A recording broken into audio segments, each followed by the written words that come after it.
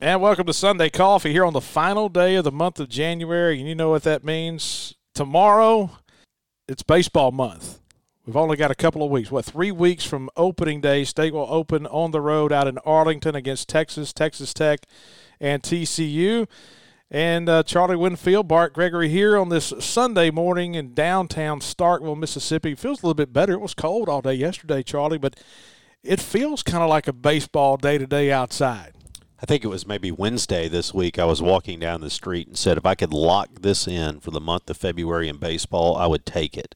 It felt like baseball weather outside. Now, we all know that in Starkville, Mississippi, there are no two places colder than Dudy Noble Field and the soccer complex. Yes. You get to those places, it doesn't matter how good you feel throughout the week. That's the greatest accomplishment of my life, I think, is out of the 4 kids that I have, I've somehow talked all 4 into not playing soccer. Yeah, that's beautiful. Man, we used to play that when the girls were small. When they were 7, 8, we got out of that in a hurry. Okay, so we're coming off a big basketball win yesterday. Men's basketball just kind of – we don't talk basketball. Listen, hey, we talk about it when we win by like we did yesterday. Okay, we beat Iowa State. Iowa State, SEC Big 12 Challenge. And, hey – how many times, by the way, during the game did Beth Mowens – I synced my game yesterday. All right, well, that was a wise choice because roughly every 15 seconds, Beth Mowens was giving us an update on the standings in the Big 12 SEC Challenge and how important it was for Mississippi State to win to help the SEC. Do you think yesterday while we were playing, Ben Howland or anybody else in that building? Scoreboard watching? I mean, boy, hope Alabama's taking care of business. These guys, bowl season. These guys are broadcasting from their basements, and so I do give them a little bit of a pass because it's got to be tough when the dog's barking three rooms over to try to concentrate on what you're doing. But at the end of the day, winning yesterday the way we did, we just needed a win. I think this team has been so close all year long, and I think if you can keep this nucleus together, this men's basketball team has a chance to be really good. And then you've got some guys who are specialty type players. Matthews is a good defensive player as a freshman, but you've got a really good backcourt. But I think they're going to get better. I hope they're going to get better. Here's the thing that struck me yesterday, Charlie, is seeing Steve Prohm on the sideline for Iowa State. It made me remember back to when Rick Stansbury left here. At 2012, everybody was going crazy about, man, we gotta get Steve Prohm. He's at Murray State. He was just killing everybody, going to the NCAA tournament at Murray State. Steve Prohm is on everybody's radar. We got to have Steve Prohm. And it was almost like a Billy Napier situation. He hung on up at Murray State for a year or 2 extra, and then he landed at Iowa State. But you look at what Iowa State has done since Steve Prohm has been there, and it made me think about it. Steve Prohm, his first year, went to the NCAA tournament. I think they went to the Sweet 16 with, the predecessors' players. And then, he had a couple of good years. But you look at 2 of the last 3 years. He had a losing record last year. They are awful this year. They've won 2 games. I think both of those games came against SWAC teams. And so it kind of made me think, man, basketball is crazy. When you start talking about basketball coaching, and I know we don't talk about basketball here, and I appreciate that statement because I'm not going in depth about, man-to-man defense and posting up 15 feet away from the goal. We're going to talk about coaching. Here's the thing about basketball coaches. They can be made or broken by 1 or 2 players, and that's it. Yeah, and I think the broken is the key word too because we could put together a pretty healthy list of coaches in a lot of sports who have been ruined by players that they did sign. And a pretty healthy list, too, of guys who had their career saved or at least extended. I'm raising my hand right here because I know one player that was brought in that hurt. I can think of one. I can think of one. 6'9". Love to shoot threes. Yeah. But, I don't – if you have 2 good guys that can really build a coaching resume – because at the end of the day, you can go through the X's and O's of coaching, but at the end of the day, sometimes in the last minute of a game, you need to be able to look at a guy in the huddle and say, I need 2 points or I need a 3. And those guys that can deliver, it's all about players. I'm telling you, it's all about players. Now, a big part of being a coach is being able to get players in and develop those players. But sometimes in basketball, all it takes is one or two. And then you get a big-time job, and people can't figure out why you can't win. So let's make a pivot here to baseball. Now, I'm going to relate this because one of the things that you mentioned is how one player really makes a difference. Baseball, much more insulated from that than basketball. Yes. Basketball is the game where you've got, if you have a Dante Jones, it's the difference of being a Sweet 16 team and a Final Four team. If you've got a Darrell Wilson, it's the difference in having a championship team or not. You go back and look, you can plug in an All-American baseball player, and it matters. But, Ian Happ didn't turn Cincinnati into a great program just by being there. He was a really good college player. But, you got a solution to that. Send him down to first base. Pitch around him. If it's a pitcher, it gets you through a Friday night maybe, but it doesn't save you a weekend. And, it's interesting. I think that's one of the things I love about baseball. I mean, it is truly a sport that depends on having a team. Oh, yeah. You can have a big hitter, but if you can't pitch it, it doesn't matter. And it always seems – and here's the thing about baseball too is if you have holes, they somehow find a way – or the game somehow finds a way of finding them.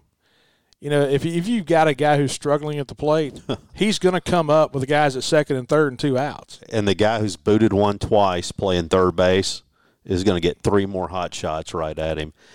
Another thing, let's go back to the coaching point a minute. You look in basketball, when you are a Big Five program and you're looking for your coach, where does everybody go every time? The mid-majors. Yeah. You look at the guys who Prom was at Murray State. Billy Kennedy was at Murray State. Mick Cronin was at Murray State. Mark Gottfried from Alabama days was at Murray State. I mean, there's all these guys who go to a successful mid-major program, and then the Power 5 guys just want to pull them out.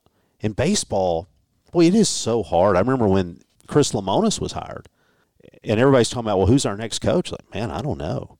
Because it's really hard to evaluate who a hot mid-major is in college baseball compared to basketball, in my opinion. And too, now with the way the games and the way the sports have been played, it's almost like you're going and getting a mid-major. When you look at the Power 5, being a Power 5 coach and being at a Power 5 program is completely different than being at a Greater 5 program. The money's so different. The budget's so different. The management style is so different. And so you ask yourself the question, is it better to go get a head coach from a mid-major, or is it better to go get an assistant coach or a high assistant coach from a Power 5, just because they're used to everything that goes into being a Power 5 coach? That's kind of intriguing. So yeah, it is too. And then you start to, boy, there are so many legends in the assistant coaching world. And, boy, that guy's a great coach or that woman's a great coach. And everybody's like, well, you wonder why they don't get a head coaching job. And it's because some people know they really are maybe limited in their skill sets. This may be the one person who is really good at recruiting but couldn't do anything else, or is really good at one niche. So it's so tough to evaluate those assistant coaches. But I believe that you're onto something, though, because I think the chasm between Power 5 and Group of 5 is growing and growing and growing, and it will not be that long before it's much more like reaching down into FCS to pull out a coach. All right, so let's look at baseball. It's 3 weeks to go before opening day.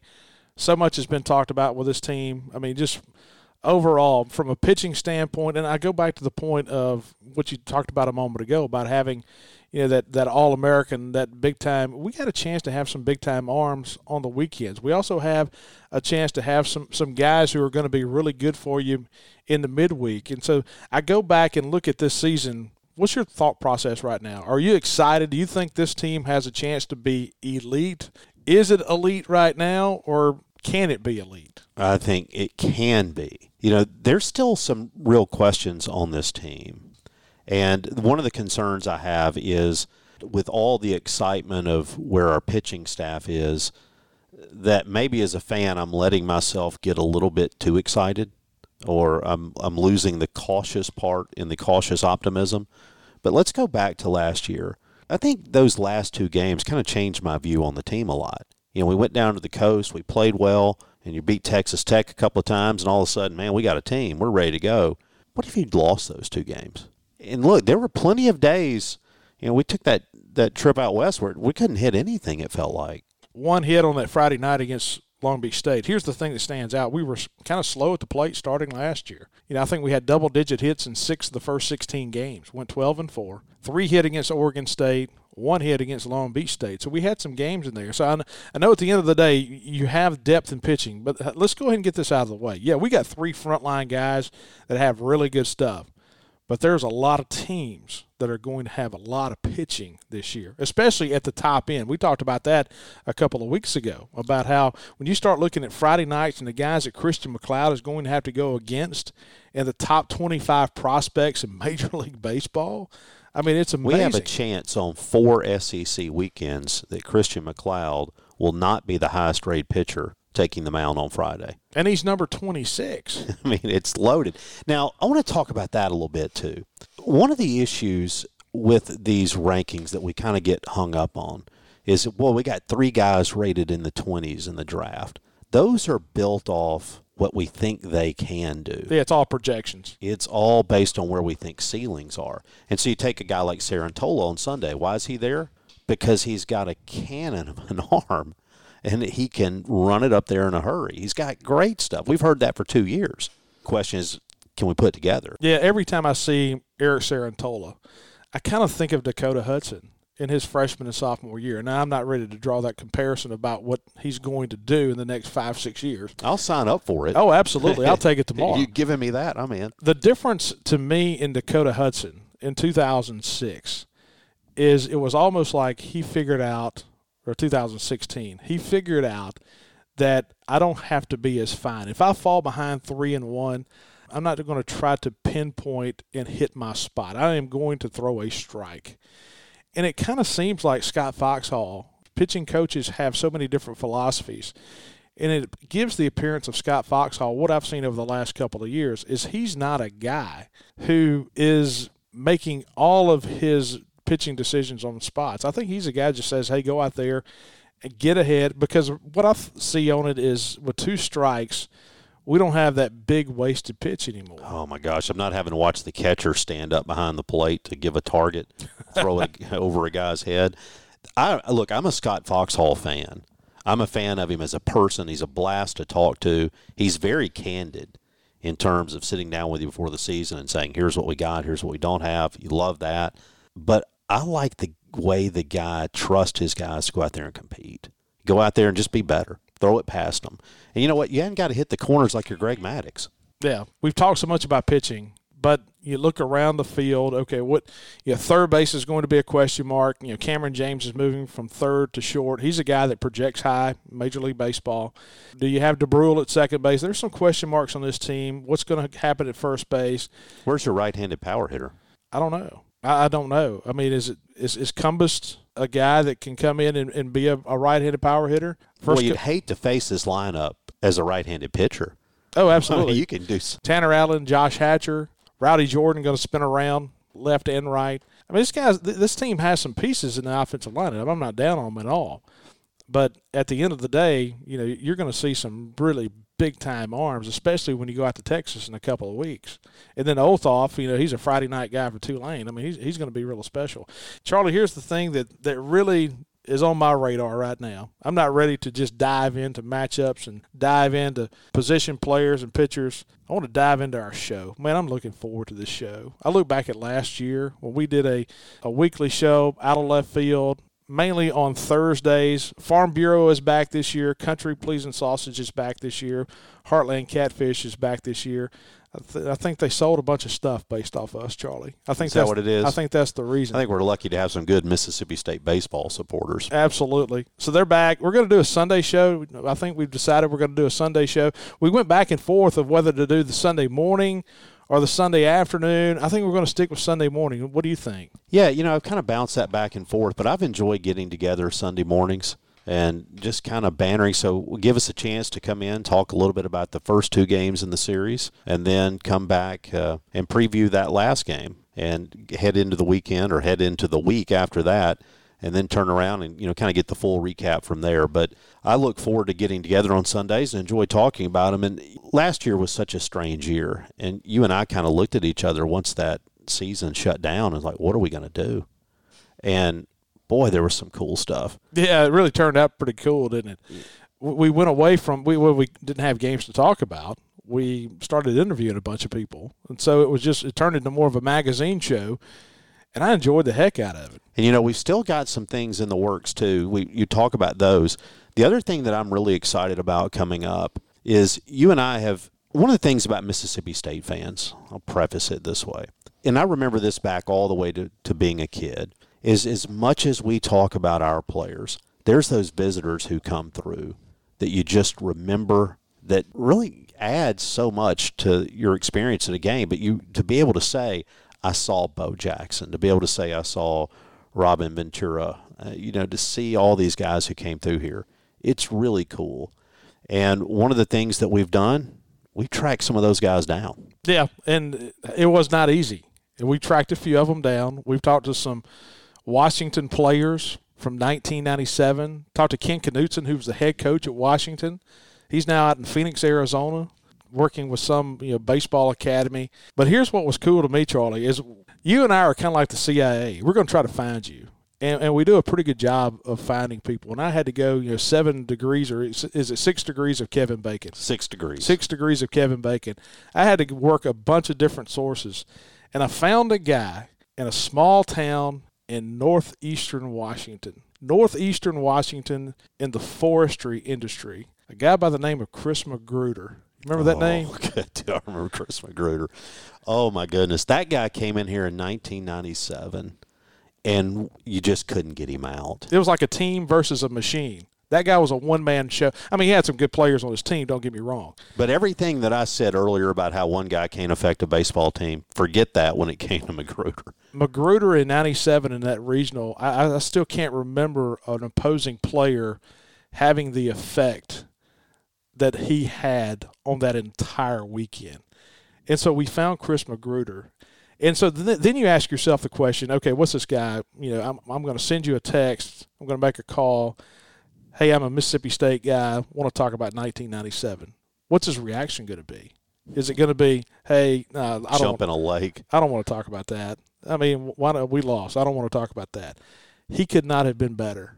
Oh, he was awesome. He was so excited that, first of all, somebody remembered. It's been 23 years now. I was 24 now. And he was great. Ken Knutson was great. We talked to some guys at Washington. We talked to some guys at Notre Dame.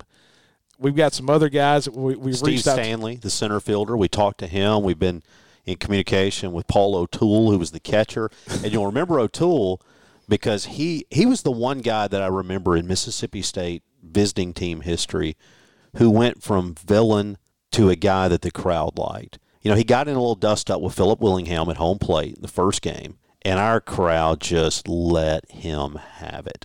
And all that guy did was keep playing hard, and every time he came to the plate, he got a hit. It's like the gladiator. Got to win the crowd. He won the crowd. He won the crowd. I've never seen it turn the way it did. But, the thing that was interesting about Magruder, and I still am not exactly sure how you tracked him down, but the thing that I enjoyed about Magruder was that it's been all this time. This is a guy who played in the major leagues, and he talks about this being one of the best baseball experiences of his life. Hey, I've got a couple of those things. I'm going to drop one. Here's Chris Magruder right here, just briefly, and we're going to come back and do a show on that 97 regional, and we're going to drop all of this stuff. We got good stuff from Barry Patton to Rusty Toms to Eric DeBose, and kind of go more in depth. But here's Chris Magruder talking about that week in Starkville, Mississippi. I think maybe that tournament changed my entire life. Obviously, playing at Mississippi State, you're playing in front of Ron Polk and Pat McMahon. Coming from where we came from and where I came from, which was the middle of nowhere in eastern Washington, then go play at UW, start playing good baseball, and then to elevate to where we went, then go to Mississippi State and do what actually happened. Then all of a sudden my name was on the map. So the 97 year was a magical year. That's pretty cool. That's just so cool. that a guy that played so well and remembers, he remembers every detail. And, of course, we'll drop that whole interview for you in the next couple of weeks. And I gotta add one more here, because what about Ken Knutson? All right, so he is the head coach of Washington. Washington, by the way, won the Pac-10 at the time, Pac-10. And he told us that his two biggest memories from his time at Washington were winning the Pac-10 and losing at Mississippi State. It's just phenomenal. I know you got a clip from him. Drop one here. Yeah, here's Ken Knutson kind of talking about coming to Starkville, Mississippi for the regional, and compares it to the Rose Bowl. The crowds were just phenomenal, and it was the biggest crowds that we'd ever played in front of. And just walking out in the outfield and going through people's tailgates to just the sheer volume of people having fun. And it was quite an event. You don't see that in college baseball. It was more like going to the Rose Bowl or something like that in football. So it was really cool. Yes, that's the former head coach at Washington, Ken Knutson, and you heard from Chris Magruder just a moment ago. But, we had a chance to talk to Eric DuBose about pitching to Chris Magruder and that 1997 regional that was so special that State won on Memorial Day, went to the College World Series in 1997. Of course, that broke a 7-year drought of going to the College World Series. We went in 1990. Boy, DuBose was so good that weekend, wasn't he? Oh, my goodness. And it was so hot on that Monday. And, he pitched twice. He pitched on Thursday, and then he came back and pitched a complete game on Monday. And it's almost like Herculean effort all the way around from so many different guys that weekend. And one of the things I remember that DuBose told us, too, was, so in that ninth inning, we're up 4-2. Magruder leads off with a home run. Thankfully, he leads off the inning instead of batting second. And then, you get down, you got 2 outs. DuBose isn't coming out of the game. He isn't coming out, but he's like, I got enough for one more. Not one more batter. I got one more pitch. I got one more pitch. Yep. So it was 4-2, and then Magruder comes up to lead off the ninth, makes it 4-3, and DuBose never had to come out of the windup. So I think that was so big in that ninth inning. Oh, that was huge. So that one will be fun. We'll go back. We'll talk about Notre Dame. But I want to track down some of these guys. Some of them will be harder to get than others. But I was trying to think of people who, you remember coming through. A lot of them went on to have great major league careers, but there's some guys, too, who just ended up being really good college players. Yeah, one of those is Ben McDonald. We talked to Ben. You see Ben a lot now. So, he's not a guy that you haven't heard from in a long time. We talked to Ben last year, who, of course, does a lot of the SEC network stuff and works with ESPN. Love to get him back this year. Yeah, I think we will. Ben's so good. He tweets us back and forth and texts us back and forth. Ben's a good dude. He does a lot of hunting in South Mississippi. But one of the most positive voices for college baseball that's out there. No doubt. We had him. We had Kyle Peterson. Kyle Peterson on. Hey, here's one of the things that I enjoyed. We talked to Michael Hardy from Philadelphia. I think Michael Hardy has written the most number ones maybe this past year. It's crazy about what he's doing in Nashville right now. Hardy, Pat McMahon came back. Jeffrey Ray, we talked to him. We talked to Butch and Lane. We talked about that interview a lot. Janet Marie Smith with the Dodgers. Of course, she built Camden Yards. She was the lead architect in Camden Yards. That was a real interesting interview there it wasn't really about baseball. It was more about urban development. That was a cool interview. Yeah, it kind of surprised me because when I think about building a baseball stadium, I think about building a baseball stadium. She thinks about designing a city, with that just being an aspect of it. Look, we had a chance to talk to a number of guys in the major leagues right now, and it's going to be interesting to catch up with some of those guys. The last guy I think we talked to was Hunter Renfroe, and at the time he was playing in the World Series. Now he's being shipped to Boston. We've got some guys on the move. Jonathan Holder, not with the Yankees anymore. He's headed to Chicago with the Cubs. Chris Young, his bullpen coach with the Cubs is a Mississippi State guy. And you know what? Chris Young. He was good last year. He was great. We had him on the show. Had Chris Young on the show. It was good to talk to Dale Unser, a guy from the 60s who had some big hits, had a huge hit in the World Series in 1980. The coolest thing about talking to Dale Unser was this is a guy sitting there talking about sitting in the dugout next to Ted Williams, and Ted Williams telling him, all right, look what he's doing here. Look what he's doing. Talking about picking up pitchers and looking at their tips and seeing what they're doing. There aren't many guys that we talk to who, have stories about playing for Ted Williams. And that was one of the first times. I've been around this game my entire life. That was one of the first times I've ever heard a guy talking about tipping pitchers about looking at the feet of a guy at the windup.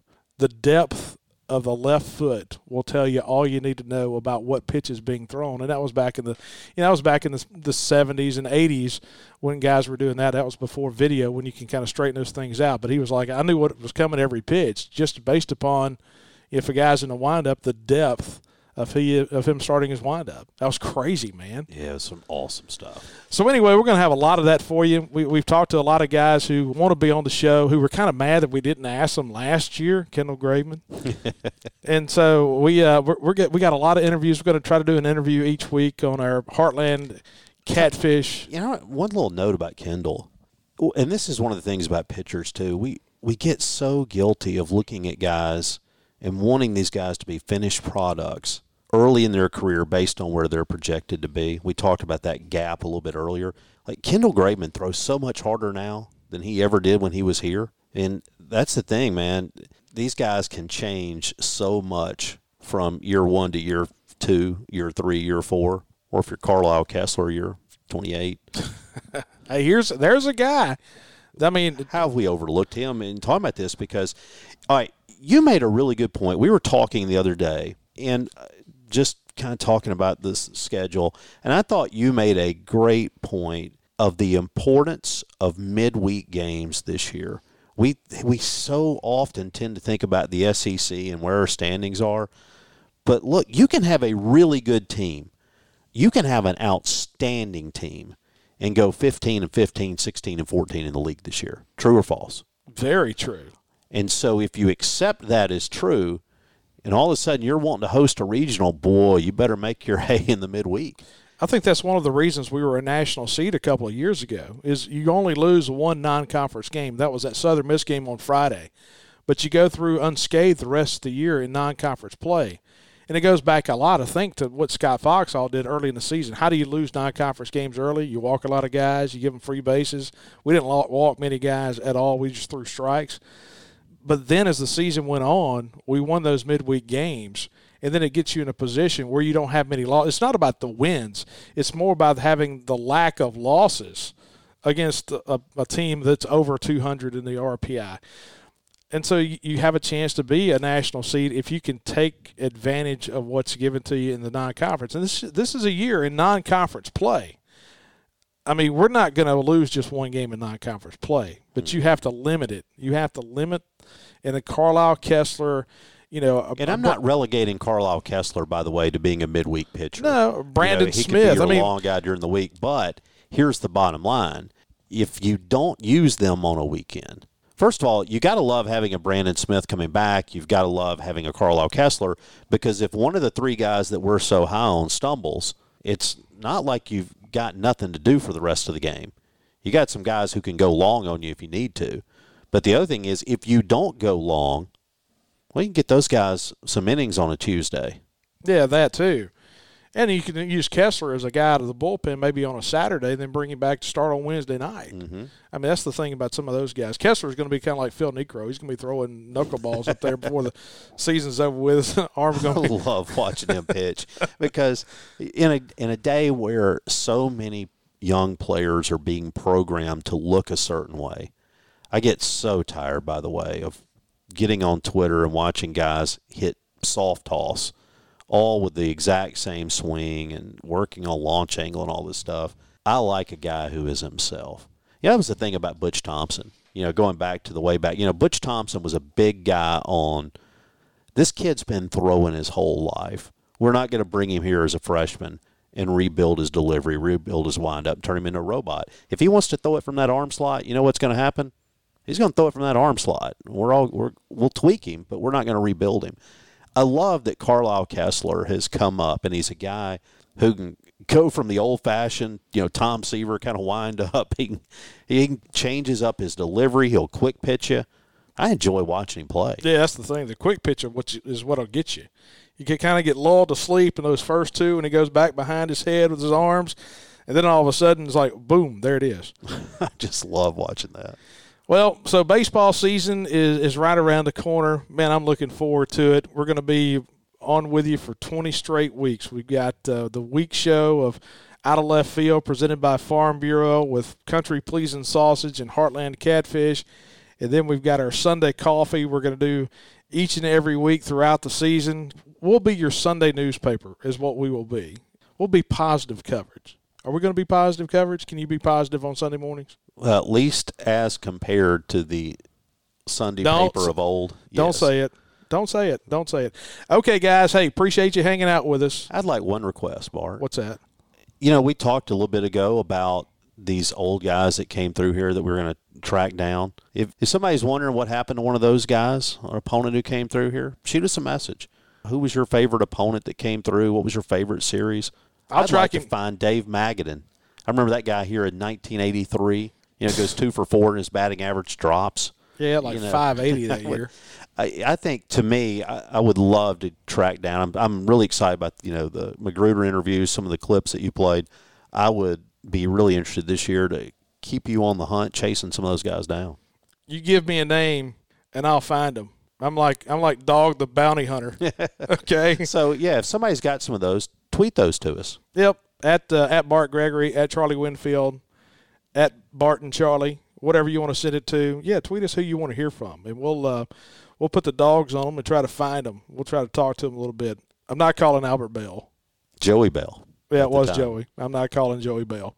Anyway, appreciate you guys listening. This week, we got to figure out who we want to talk to. And it looks like this week we're going to be on Wednesday night with women's basketball on Thursday on WFCA here in French Camp. Well, they're going to carry us again this year. And so the women's basketball game on Thursday night, that means we'll probably be on Wednesday night here on Out of Left Field in East Central Mississippi on WFCA 107.9. So appreciate you guys hanging out with us here on this Sunday morning. Hey, looking forward to talking with you guys, bantering back and forth. Make sure you tweet us. Stay engaged. We love engagement. And you guys have certainly been engaged with us over the last few weeks. So appreciate you hanging out with us. Thanks so much. You've been listening to Sunday Coffee.